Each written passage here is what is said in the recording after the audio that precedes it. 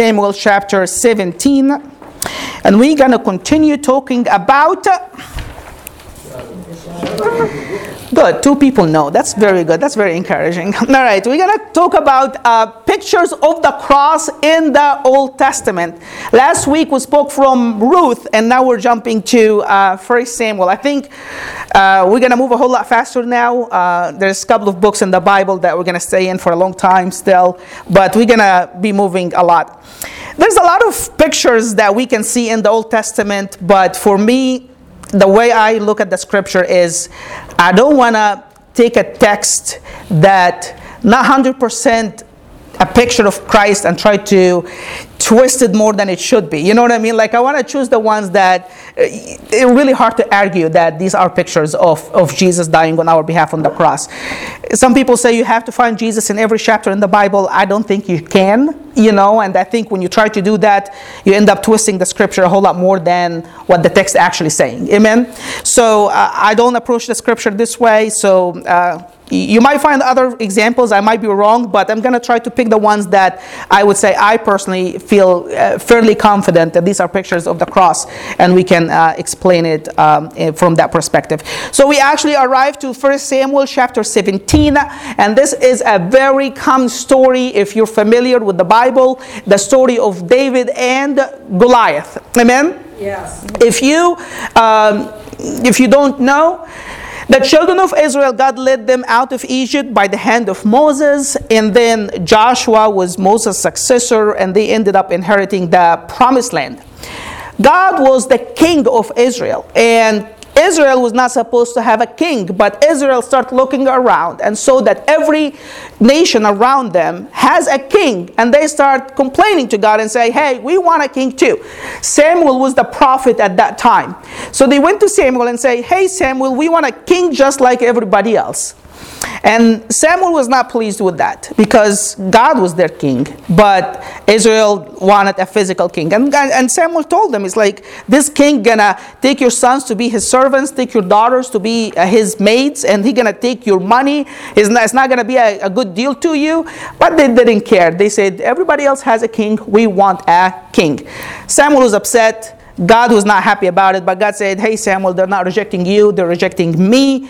Long story short, the first king in Israel was Saul, correct. Saul is the one that was appointed to be king, first king over Israel, and he was not a man after God's heart.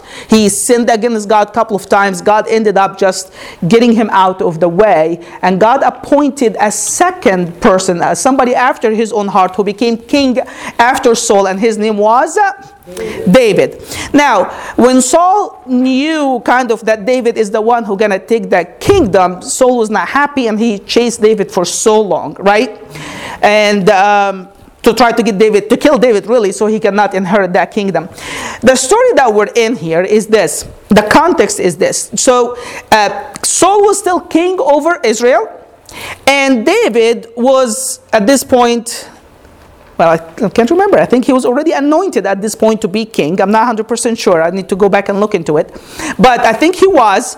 Saul was king. And then it happened that the nation of Israel, the children of Israel, and the Palestinians, who are the people that God even commanded to annihilate long time ago and they didn't obey, are getting into a war, okay? And it seems like from the context of the story is this, that there was a valley in between, and Israel was on one side and the Palestinians were on the other side. And I think that's the concept of war back then. They just stand against each other, ready for the war. And what happened is the Palestinians, I'm going to tell you the story because we're going to pick up some verses from that chapter. We're not going to read the whole thing. The Palestinians sent out this gigantic guy whose name was Goliath. And he dared Israel and Saul. And he said, you know what? What is the point of two armies fighting together? Just get me one man. He's like, I'll make you a deal. Get me one man. If he kills me, then you guys won. If I kill him, then we have One. And we don't have to go into a fight together. And the Bible said that when that happened, Saul, the king, and all the children of Israel got terrified. We're going to look at that guy. He was gigantic, about maybe 10 feet tall. We're going to talk about that. Everybody got scared and everybody went hiding. And the Bible said that for 40 days, every day and every morning and every night, Goliath will come out, dare and mock and challenge and subdue the children of Israel, and even curse them by their God too, and just say, you know, where is your God? Your God can save you. Let me see what he can do. I think he cursed them by their God when David came out. But anyways, he was subduing them. He was mocking them for 40 days, every day and every night. Now, David has 3 brothers who were part of the army at that time, were soldiers. None of them went out. And then David's father told David, go check on your brothers. So David goes there. David was a shepherd. He was just attending few sheep. And he went to check on his brothers. And when he went to the field, to the battlefield, he heard Goliath mocking the children of Israel and mocking the God of Israel. Amen? So David got jealous for the sake of God. And he said, I'm going to go and I'm going to volunteer to kill that guy. So King Saul said, oh, great. So he put his helmet on him. He put his sword and all the king's clothes and become very fortified to go to face Goliath. But David could not walk because he's a little kid. I think he was about 17 years old that time. Okay. So he couldn't walk to face Goliath. So he's like, you know what, King, great. Thank you for your help. But no, thank you. I can't do it. He took everything off and he just took his sling. And he took 5 smooth, small stones with him to face Goliath. Amen? Why he took 5? Some commentators say that actually we read that Goliath has 4 more brothers. So it seems like David was like, just in case his brothers come up to help him, I'm going to kill all of them. Okay.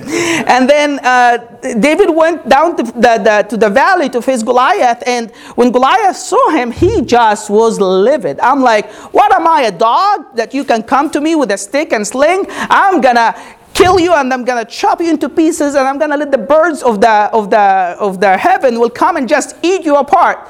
So David told him, you know what, you come to me with sword and with a shield, but I come against you with the name of the Lord of hosts whom you have mocked. Amen. But David put a stone in his sling and he swung it. It settled right in the forehead of Goliath, and that massive giant falls down dead. Amen. The Bible tells us that David didn't have a sword in his hand, but he climbed on Goliath, he drew his sword, and he cut his head with his own sword. Got Goliath's head with Goliath's sword. Amen? And then when that happened, obviously, the deal is in effect. All the children of Israel celebrated because they have won. That was the deal. If one from Israel killed Goliath, they won already. Amen? So the children of Israel celebrated, and the children of Palestine at that time just fled away. So I'm just giving you all of this because we're going to pick up some verses from that chapter to read. And I want to show you guys today how David's victory over Goliath is a picture of Jesus' victory over Satan on the cross. Amen? I remember when I was in college and I was watching David's movie, and I watched that scene when David was just getting the sword out and about to hit Goliath, cut Goliath's neck, Goliath's head.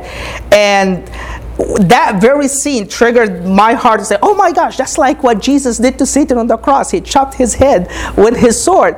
And then I was like, man, that's good. So I preached that sermon when I was in college. So this sermon is from the microwave, you guys, okay? Anyways, and then after that, I was reading a book from Watchman News, which I think has a lot of good books. And he also said when David overcame Goliath, he was pointing to Jesus' victory on the cross. I was like, hey, if Watchman Nee think this is good, then it has to be good. Amen? So let's read just a few verses from Samuel chapter 17, and we're going to talk how is that a type of Jesus' victory over Satan on the cross. First, in verses 3 to 7, I want to highlight to you how gigantic that guy was. The Bible says in verse 4 that he was 6 cubits and a span. That's literally 9 feet 9 inches. So this guy is almost 10 feet tall. Okay? Okay, that's huge, right? I'm 5'5". That's like almost double my height. I mean, if you have a guy 6'5", it's like, man, this guy is tall. Now, this guy was 10 feet height. And it's funny that the Septuagint, which is, you guys know the Septuagint by now? the Greek translation of the Old Testament Hebrew before Christ. When they translated, they actually put it at 4 cubit, not 6 cubit, 4 cubit and a span, which put the guy at 6 feet and 6 inches. Whether they did that intentionally or unintentionally, whether they had a reason for it or not, we get the point that the guy was gigantic. Amen? That's the point. Amen? In verse 5, we see that he has a bronze helmet on his head, and then he wears a coat. So he's wearing like a robe or something like that. Of scale armor of bronze, the coat was weighing 125 pounds. That's the weight of his robe, whatever, the robe, the coat that he's wearing to go to the battle. 125. Okay, remember, this guy is wearing this for a war. That means he has to be very mobile. They're not going to wear something that will really put them down so heavily that they cannot move. So think about how gigantic this guy is. He's wearing 125 pounds and he can run with that no problem. Okay, that's a huge guy. Now, verse 6, we read that on his legs he wore bronze greaves, and bronze javelin was slung on his back. So he has a javelin on his back, and then he's wearing like bronze stuff to protect his legs. Verse 7, we see that the spear shaft was like a weaver's rod. I don't know what that exactly. I looked it up, but I wasn't able to figure it out. But it's, I think, a way to grip the spear very tightly. They call that the weaver's rod. And its iron point weighed 600 shekels, which is 15 pounds. The head of the spear was 15 pounds. Okay, that gives you like a picture of how big that guy was. David at that time was 17 years old kid. Okay, so keep that in mind when you picture what happened. We're going to read random verses from 1 Samuel 17 between 8 and 52.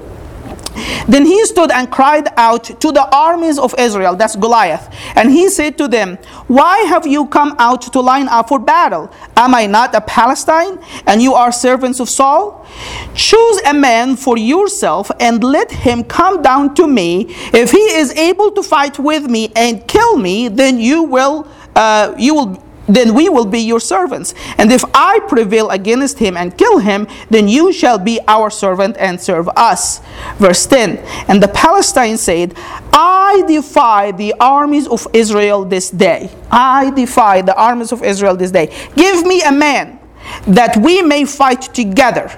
Verse 11, when Saul and all Israel heard these words of the Palestine, they were dismayed and greatly afraid. Skip to verse 16. And the Palestine drew near and presented himself 40 days, morning and evening.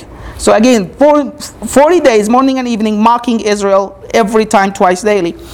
Verse 24, and all the men of Israel, when they saw the man, fled from him and were not just afraid, dreadfully afraid. You get the point. Verse 38, so David now coming in and he's volunteering. So Saul clothed David with his armor, and he put a bronze helmet on his head and also clothed him with a coat of mail. Verse 39, David fastened his sword on his armor and tried to walk, for he had not tested them. And David said to Saul, "I can't walk with these, for I have not tested them." So David took the armors off. Verse 43, so the Palestinians said to David, now David is going to meet him, and that's what Goliath said, "Am I a dog that you come to me with sticks?" And the Palestine cursed David by his gods. Verse 49, then David put his hand in his bag and took out a stone, and he slung it, and he struck the Palestine in his forehead, so that the stone sank into his forehead, and he fell on his face to the earth. So David prevailed over the Palestine with a sling and a stone. I love how the Bible tried to emphasize that. He prevailed over the Palestine with a sling and a stone, and struck the Palestine and killed him. But there was no sword in the hand of David. Therefore David ran and stood over the Palestine, took his sword and drew it out of its sheath, and killed him and cut off his head with it. And when the Palestinians saw that their champion was dead, they fled. Everybody ran. Now the men of Israel and the men of Judah aroused and shouted. Amen. So let's talk about this story. How is that a picture of, how is David's victory over Goliath a picture of Jesus' victory over Satan on the cross? I think of at least 5 ways that the victory of David represent the victory of Christ. Number 1, David came to people who have been defied and subdued. Think about it. For 40 days, morning and night, this guy came and mocks the people of Israel, mocking their not having a single man. Remember, these are guys going to war, and they're like macho men, right? They probably brag in their abilities of fighting and being men. Yet you have that gigantic guy who comes out, mock them morning and night for 40 days, and say, "I just want one man from you," and they still do not present nobody. That means they have no man, right? That's shameful. That's very shameful for an army that they cannot come up with one man. And this did not happen just for one day. This happened for 40 days, morning and night. Can you imagine the feeling of the children of Israel that day? I mean, the Bible said they were dreadfully afraid. They're just scared of that guy, and they feel ashamed. They feel subdued. They feel that they're humiliated. And the bad thing is they can do nothing about it, right? That is the people that David came to deliver. Amen? And isn't that a very picture of the people that Jesus has come to deliver, right? Before Jesus, we were in subjection, in captivity to that cruel master that the Bible calls Satan, and too bad we could not do anything about it. Amen? Ephesians 2:2, in which Paul is talking about our conduct, the sin conduct that we had. And he said, in which you once walked, following what? The course of this world, following who? The prince of the power of the air, that is the devil, the spirit that now works in the children of disobedience.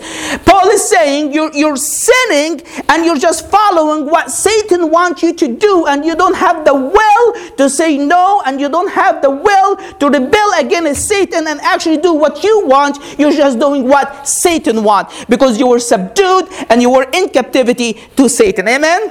Yes. 1 John 5:19. We know that we are from God, and the whole world lies in the power of the evil one. When John was saying the world, he's not talking about buildings and materials. He's talking about the people of the world, right? And he used the word lies, which kind of like passively lying. Somebody like a little baby that is just helplessly and passively lying in his mom's hands or arms. And that's precisely what John was saying here. He's saying that the whole world, every single soul in this world that doesn't know Jesus is helplessly and powerlessly laying in the hand of the evil one, and they cannot do anything about it. Amen? Amen. Because Satan is a master, and he's a cruel master, and he's keeping people in captivity. He's subduing them and he's humiliating them, just like Goliath was subjecting and humiliating the people of God that day. Amen? 2 Timothy 2:26. That they may come to their senses and escape of what? Of the snare of the devil. Have you ever tried to catch a bird in a snare? What do? Or a mouse or something like that. What do? You entice them, right? With something that they might like. And they move toward that thing that they like. And once they find that it's a snare, it's too late at that point. They're captive and they cannot get out even if they want to. Amen? Amen. And isn't that what Satan precisely does to every single person in this world? He gives you sin. And you look at sin and say, oh my gosh, this looks so good. Let me try to go and get that, right? You might be in a relationship. Oh, man, look at this other woman. She's hotter than your wife. Why don't you go after her? Oh, you might have that much money, but how about this car? Don't you want to go get this car? Maybe you need to steal it or do something about it so you can get it. And one thing after another, Satan is keep presenting to you sin after sin after sin. And I tell you, when they say the grass is always greener on the other side, that's what they do. You know, that's what Satan does. Makes you think that what you have is not good enough, but what the other sin looks like is just wonderful. And you go after it, and by the time you figure out that you have ruined your life, guess what? It's too late. Amen? People who are bound to drugs, they do that. The first time it's like, oh my gosh, this is so good. This is just wonderful. My life is fixed for the next hour or so, right? And by the time they do it again and again and again, by the time they figure out that this is bondage, it is too late. They cannot quit. Amen? Same thing with alcohol. Same thing with any sort of bondage that Satan is using. Just like Eve. Remember what Satan did? Oh, look at this fruit. Go take a bite. And she looks, oh, that is so good. And she goes there, she takes a bite, and by the time she figured out that she has done something wrong, guess what? It is too late. And friends, today I want to tell you the exact same thing. Satan is a cruel master. He's never looking out for you. He might be enticing you. He might be telling you that it's good over there. By the time you get there, guess what? It's a snare, and you have already been trapped. Amen? And Satan is not a good master to serve. I tell you that much. Amen. He's a cruel, harsh master. He'll keep on putting you down. He'll keep subduing you. And he will never give you a chance to do anything that you want, because he's such a cruel master. Amen. And just like the children of Israel for 40 days felt the humiliation and the subjection and the defilement that Goliath kept on mocking them for 40 days, day, morning and night. And they felt that they're helpless and there's nothing they can do about it. I tell you today, that is the kind of people that David came to rescue, and that is the kind of people that Jesus came to rescue. Amen? Yeah. Well, I have good news for you today. Amen? If you feel that you're being humiliated too long, if you feel that sin has put you in bondage for too long, I have some good news for you this morning. Amen? Jesus is here to deliver you once and for all. Amen? And that cruel master can be done away with once and for all if you just give Jesus a chance. Amen? Yeah. David came to people that have been subdued and defiled and mocked, and that's the kind of people that Jesus comes to. Amen? Amen. But number two, David faced Goliath with less armor than even a soldier, right? I mean, he went to face Goliath with what? A sling and a stone. Now, think about it. An average soldier going to face another soldier will be dressed or armed with a little bit more than that. Would you agree? Yeah. I mean, even David, he tried. The king was like, you know what? If you're going to go face that giant, you need to be well prepared. Here is my helmet. Here is my sword. Put your shield on and get ready, because you're going to go face that giant. David tried to walk in it and he couldn't. That's why he took it off. Amen? And the very moment, look at me, listen to me. The very moment that David faced Goliath, David was less equipped than any soldier, average soldier in the children of Israel that day. Amen?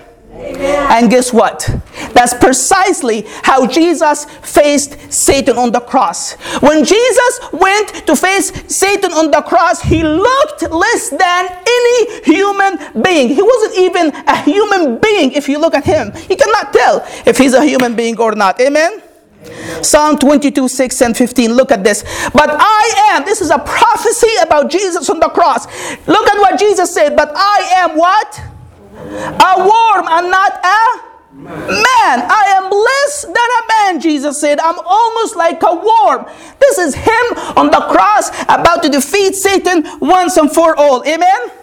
And then it says, a reproach of men and despised by people. My strength is dried up like potsherd, and my potsherd. Okay. And my tongue clings to my jaws. You have brought me where?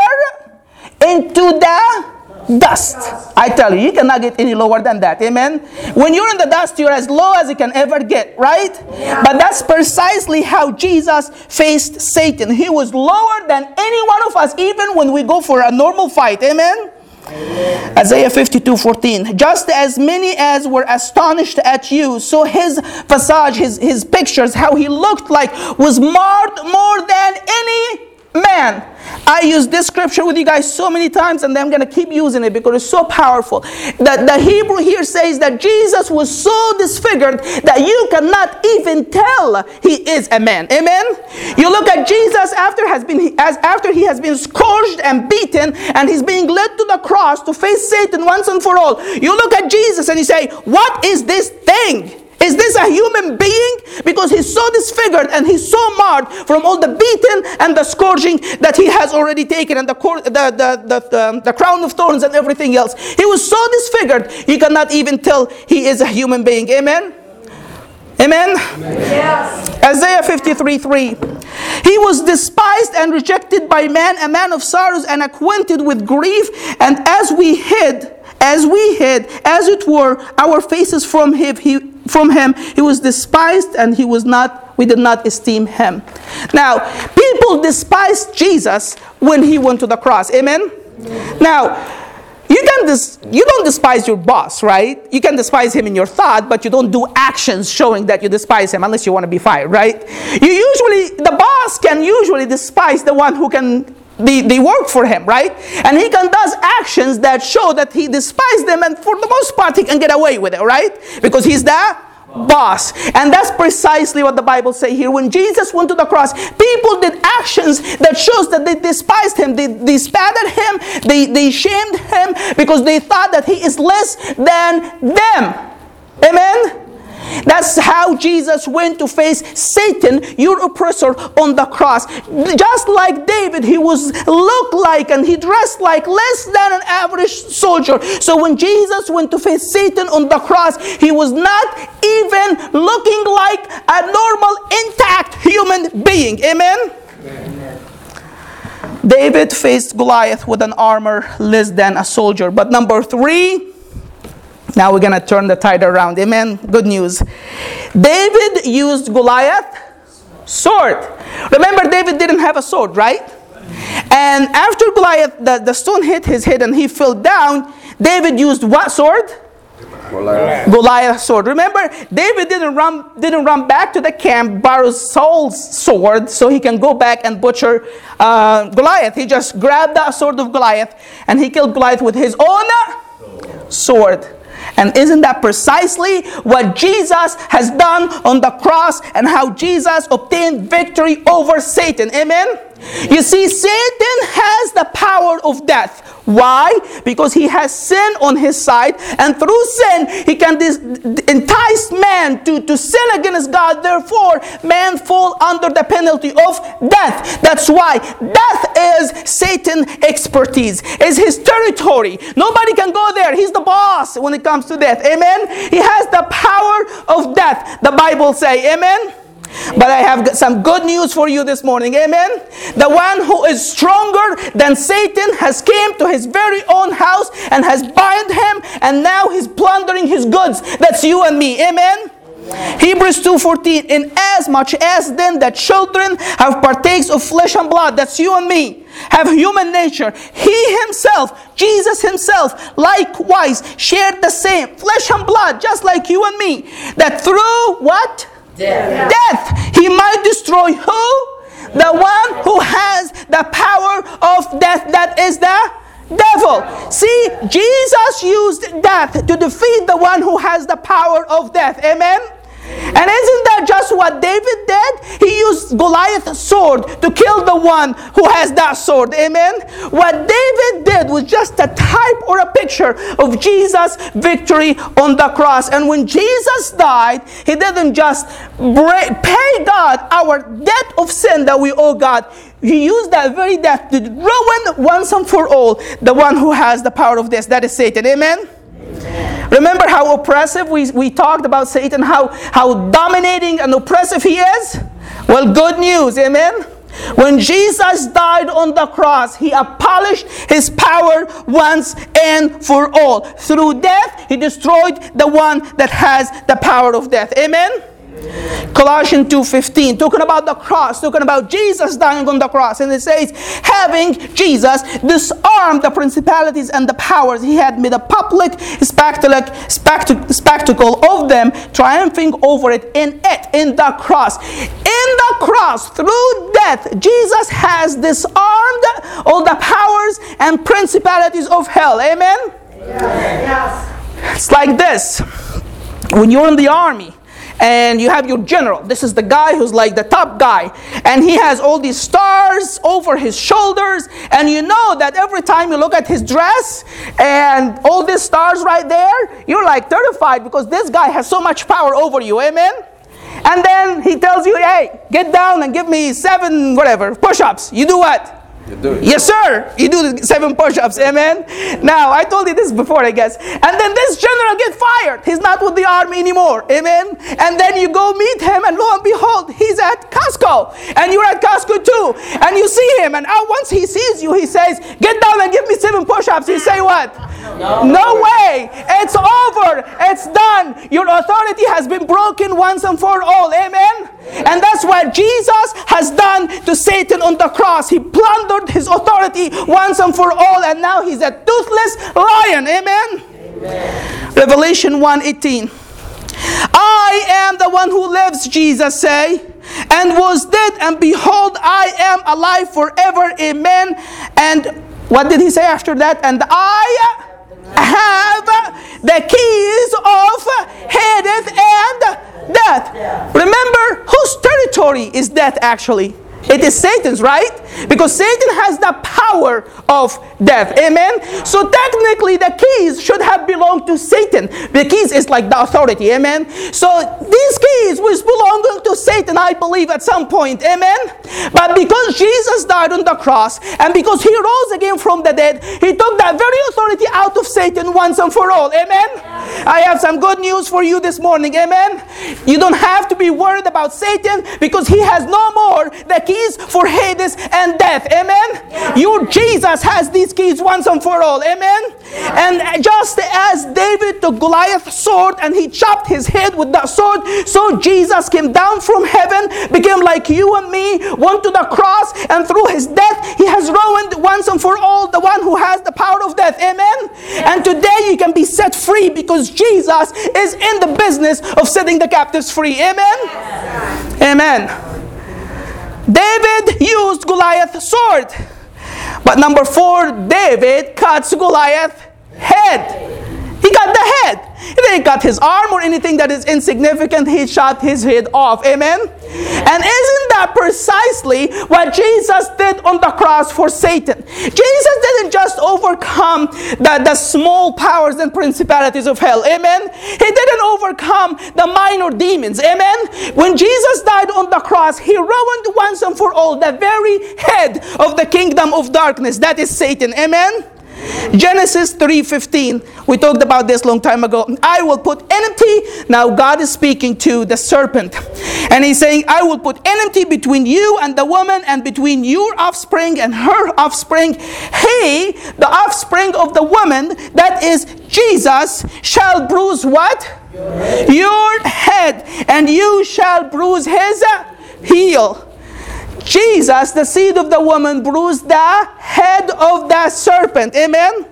Now, if you have a serpent anywhere, I heard this, I've never done it myself, thank goodness. If you have a serpent somewhere, and you have a rock in your hand that you want to kill that serpent, and you hit that serpent in its tail as hard as you can, so much that the tail has severed, are you done with that serpent yet? No. It's still alive and well, amen? Still come after you, right? How about if you hit it in the middle so hard that actually the serpent severed into 2? Have you done the victory? No, because the head is still intact. Amen? But when Jesus came, he crushed once and for all, not parts of that serpent, but the very head of that serpent, and he has abolished its authority once and for all. Amen? And he used the very sword of that serpent to cut the serpent loose once and for all. Amen? Hebrews 2:14, we just read that verse, and it says that Jesus has destroyed the one who has the power of sin, right? The word destroy here mainly, to literally in Greek says to abolish, to reduce to inactive. That's precisely what it means. It literally means that what has been gone, it is not the being, but the will being. Okay? Again, this word implies that what is done away with once and for all is not the being, but the well-being. What that means, when Jesus defeated Satan on the cross, it is not that Jesus abolished him in terms that Satan doesn't exist anymore. Amen? Because Satan does still exist. Amen? What was abolished is not the very being of Satan, but the well-being of Satan. Amen? He has lost his authority. He has lost his power. He has nothing to do right now. Again, he's a toothless lion that can do nothing to hurt you. Just like that general that has been fired that you meet at Costco. Amen? Amen. Jesus has done for us the victory, just like when David accomplished the victory for his people on that mount that day in 1 Samuel 17. Amen? Amen. Now the last part, and this is the coolest part for me. I mean, they're all great, but I love this one. Number 5, David guaranteed the victory of his people by his own victory, right? Yeah. Well, that was the deal, wasn't it? Yeah. The Goliath said, oh, we don't have to fight. Just give me one man. If I kill him, we win. If he kills me, you win, right? And guess what? David killed him. So who won? David and the children of Israel. We actually read that at the very last verse. Actually, let's turn back to it. Verse 51 and 52. The last 2 lines here, and it says, and when the Palestinians saw that their champion was dead, they what? Fled. And when the men of Israel, of Judah, now the men of Judah, the men of Israel and Judah aroused and shouted. Do you see what happened? Once Goliath fell dead at the feet of David, victory is accomplished for the children of Israel. Amen? Yeah. Question, how much fighting did the children of Israel have to do? How many swords need to be entangled, and how many people of the children of Israel need to die to accomplish that precious victory? None. The only person who did the fight, the only person who guaranteed the victory was David. And friends, it's the exact same story for you and me. Amen? Jesus' victory on the cross guarantees your victory and my victory over the power of darkness once and for all. Amen? We don't even have to fight for it. Amen? It's already done. It's not about what you can accomplish. It's about what Jesus has already accomplished on the cross. Amen? Yeah. Let me repeat that again. This is so good. It is not what you can accomplish. It's about what Jesus has already accomplished on the cross. Amen? Yeah. Once Goliath fell, all the children of Israel shouted and they chased these Palestinians and got all their goods once and for all, because they know they have won the war. Amen? Yeah. And Jesus' victory today guarantees your victory once and for all. Let's look at this. 2 Corinthians 2:14. This is from the NIV. Very cool scripture. Look at this. But thanks be to God, who very frequently, how often? Every now and then. Most of the time.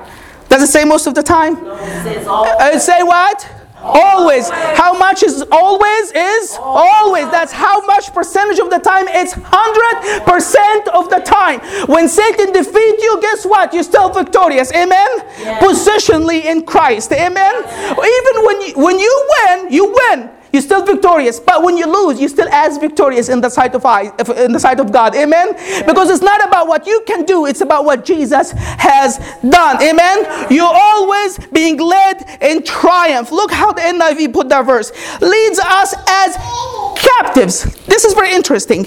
As captive in Christ's triumphal positions, and uses us to spread the aroma of the knowledge of Him everywhere. Yeah. It says that leads us captive, right? Yeah. Because that very Greek word that Paul used here is literally the exact same word when an army general conquers his enemies and he leads captive out of that army, out of his enemies, and they just walking humiliated because they have been defeated. It's the exact same word. So that word implies you have been led captive and you have nothing, you have no choice in it. You are being led captive. But the context tells us if you're being captive in humiliation or you're being led captive in glorification. Amen? It's what the context tells you that word precisely means. Amen? And here it is not the context of humiliation. It is the context of glorification. It is that idea that there is a general that has won the battle once and for all and has set so many people free. And then they just bathed them, they cleaned them, they fed them, they put the nicest clothes and the nicest jewelry on them, and then everybody's the general up front and everybody in that procession going through the town. And when people look at those who were once captive in misery and how they have been glorified and how they've been lifted up, they can't help it but praise Him who gave them that victory. Amen? Yes. It is not breathing them for the victory. It's praising Him who gave them that victory. Amen? And that's precisely what Paul is telling us here. We are being led captive after we have been washed and cleaned and adorned and have been glorified in so many ways. And we are being always led in that procession of victory. And Jesus is our forefront runner because He's the one who has accomplished the victory for us. Amen? In other words, what Paul was saying is this: every time people around you see what Jesus has done in your life, they can't help it but to praise Jesus for what He has accomplished in you. Amen? Every time the angels of heaven see how you have been lifted up, they can't help it but to praise the one who has accomplished the victory for you on the cross. Amen? And every time Satan and his angels look at you and how you have been lifted up to be a child of the Most High God, they can't help it but even against their will, one day they will worship the knee and praise Him who have granted you the victory. Amen? Because when you look at how we have been glorified, you can't help it but to praise Him who has accomplished that victory for us on the cross. Amen? Can we say this verse together? This is just so good. Amen? Thanks be to God who always leads us as captives in Christ's triumphal positions. Amen? And uses us of the knowledge of Him everywhere. Amen. Thank you, Lord. Amen. Here's a good analogy for you guys, okay? I'm not a big sports fan, but let's say you have your favorite football team. And let's say that your football team is going to play the Super Bowl game, okay? And you're really excited about your team because there's a 50% chance that your team will win the Super Bowl. That's a big thing, right? So you cook a lot of food, you invite a lot of people, and you can't wait 10, 15 minutes, or half an hour before the game. You turn the TV on and you're sitting on the couch. You're really excited about your team playing the football game, the Super Bowl game, and possibly win it. Amen? And the game starts, and sadly, the other team keep on winning, right? And they keep scoring 1 point after another. And now, you're not very happy with the game, right? And every single minute that passes by, you get more frustrated and more upset because your team is losing. And the chances of you ever getting the Super Bowl is getting slimmer and slimmer by the minute. Amen? And somehow in the last 5-7 minutes in that game, your quarterback somehow managed to score 3 touchdowns, and you guys won the game once and for all. Amen? And that was the best game you could ever imagine because your quarterback accomplished something so mighty. Amen? All right, now I want you to imagine this. Let's say a week later, you decided you want to watch this game again. It's just so good. Okay, you want to watch it again and just see exactly what happened. So I want you to think with me about your attitude in these 2 times when you're watching the game. Okay? First time you're watching the game, you're very not happy, right? People try to talk to you and you just being so cranky with them, right? You have tons of food that you have made and you're not eating a bite. You're not happy about the whole thing. You're just being not a good person. You're not a good mood because you know that there's a big chance now that you're going to lose the game, right? And this chance is not getting better. It's just getting worse and worse and worse and worse, right? And it's just overall a bad experience. And every time the other team scores a point, you're just, man, I'm just mad and angry. And you might even quit the game in the middle because you're just so devastated. Amen?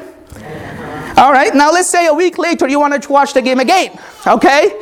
Now you're sitting in the couch, you're inviting your friends, you have a big cookout, and you're watching the game one more time, amen? How will your attitude be the second time you watch the game?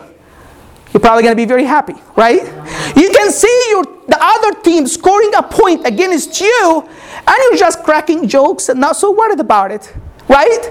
Well, you know, one of your friends can say, well, you know, it's only 15 minutes left in the game, and the chances are, if you winning that game is almost next to impossible, and you're not super stressed over it. Why?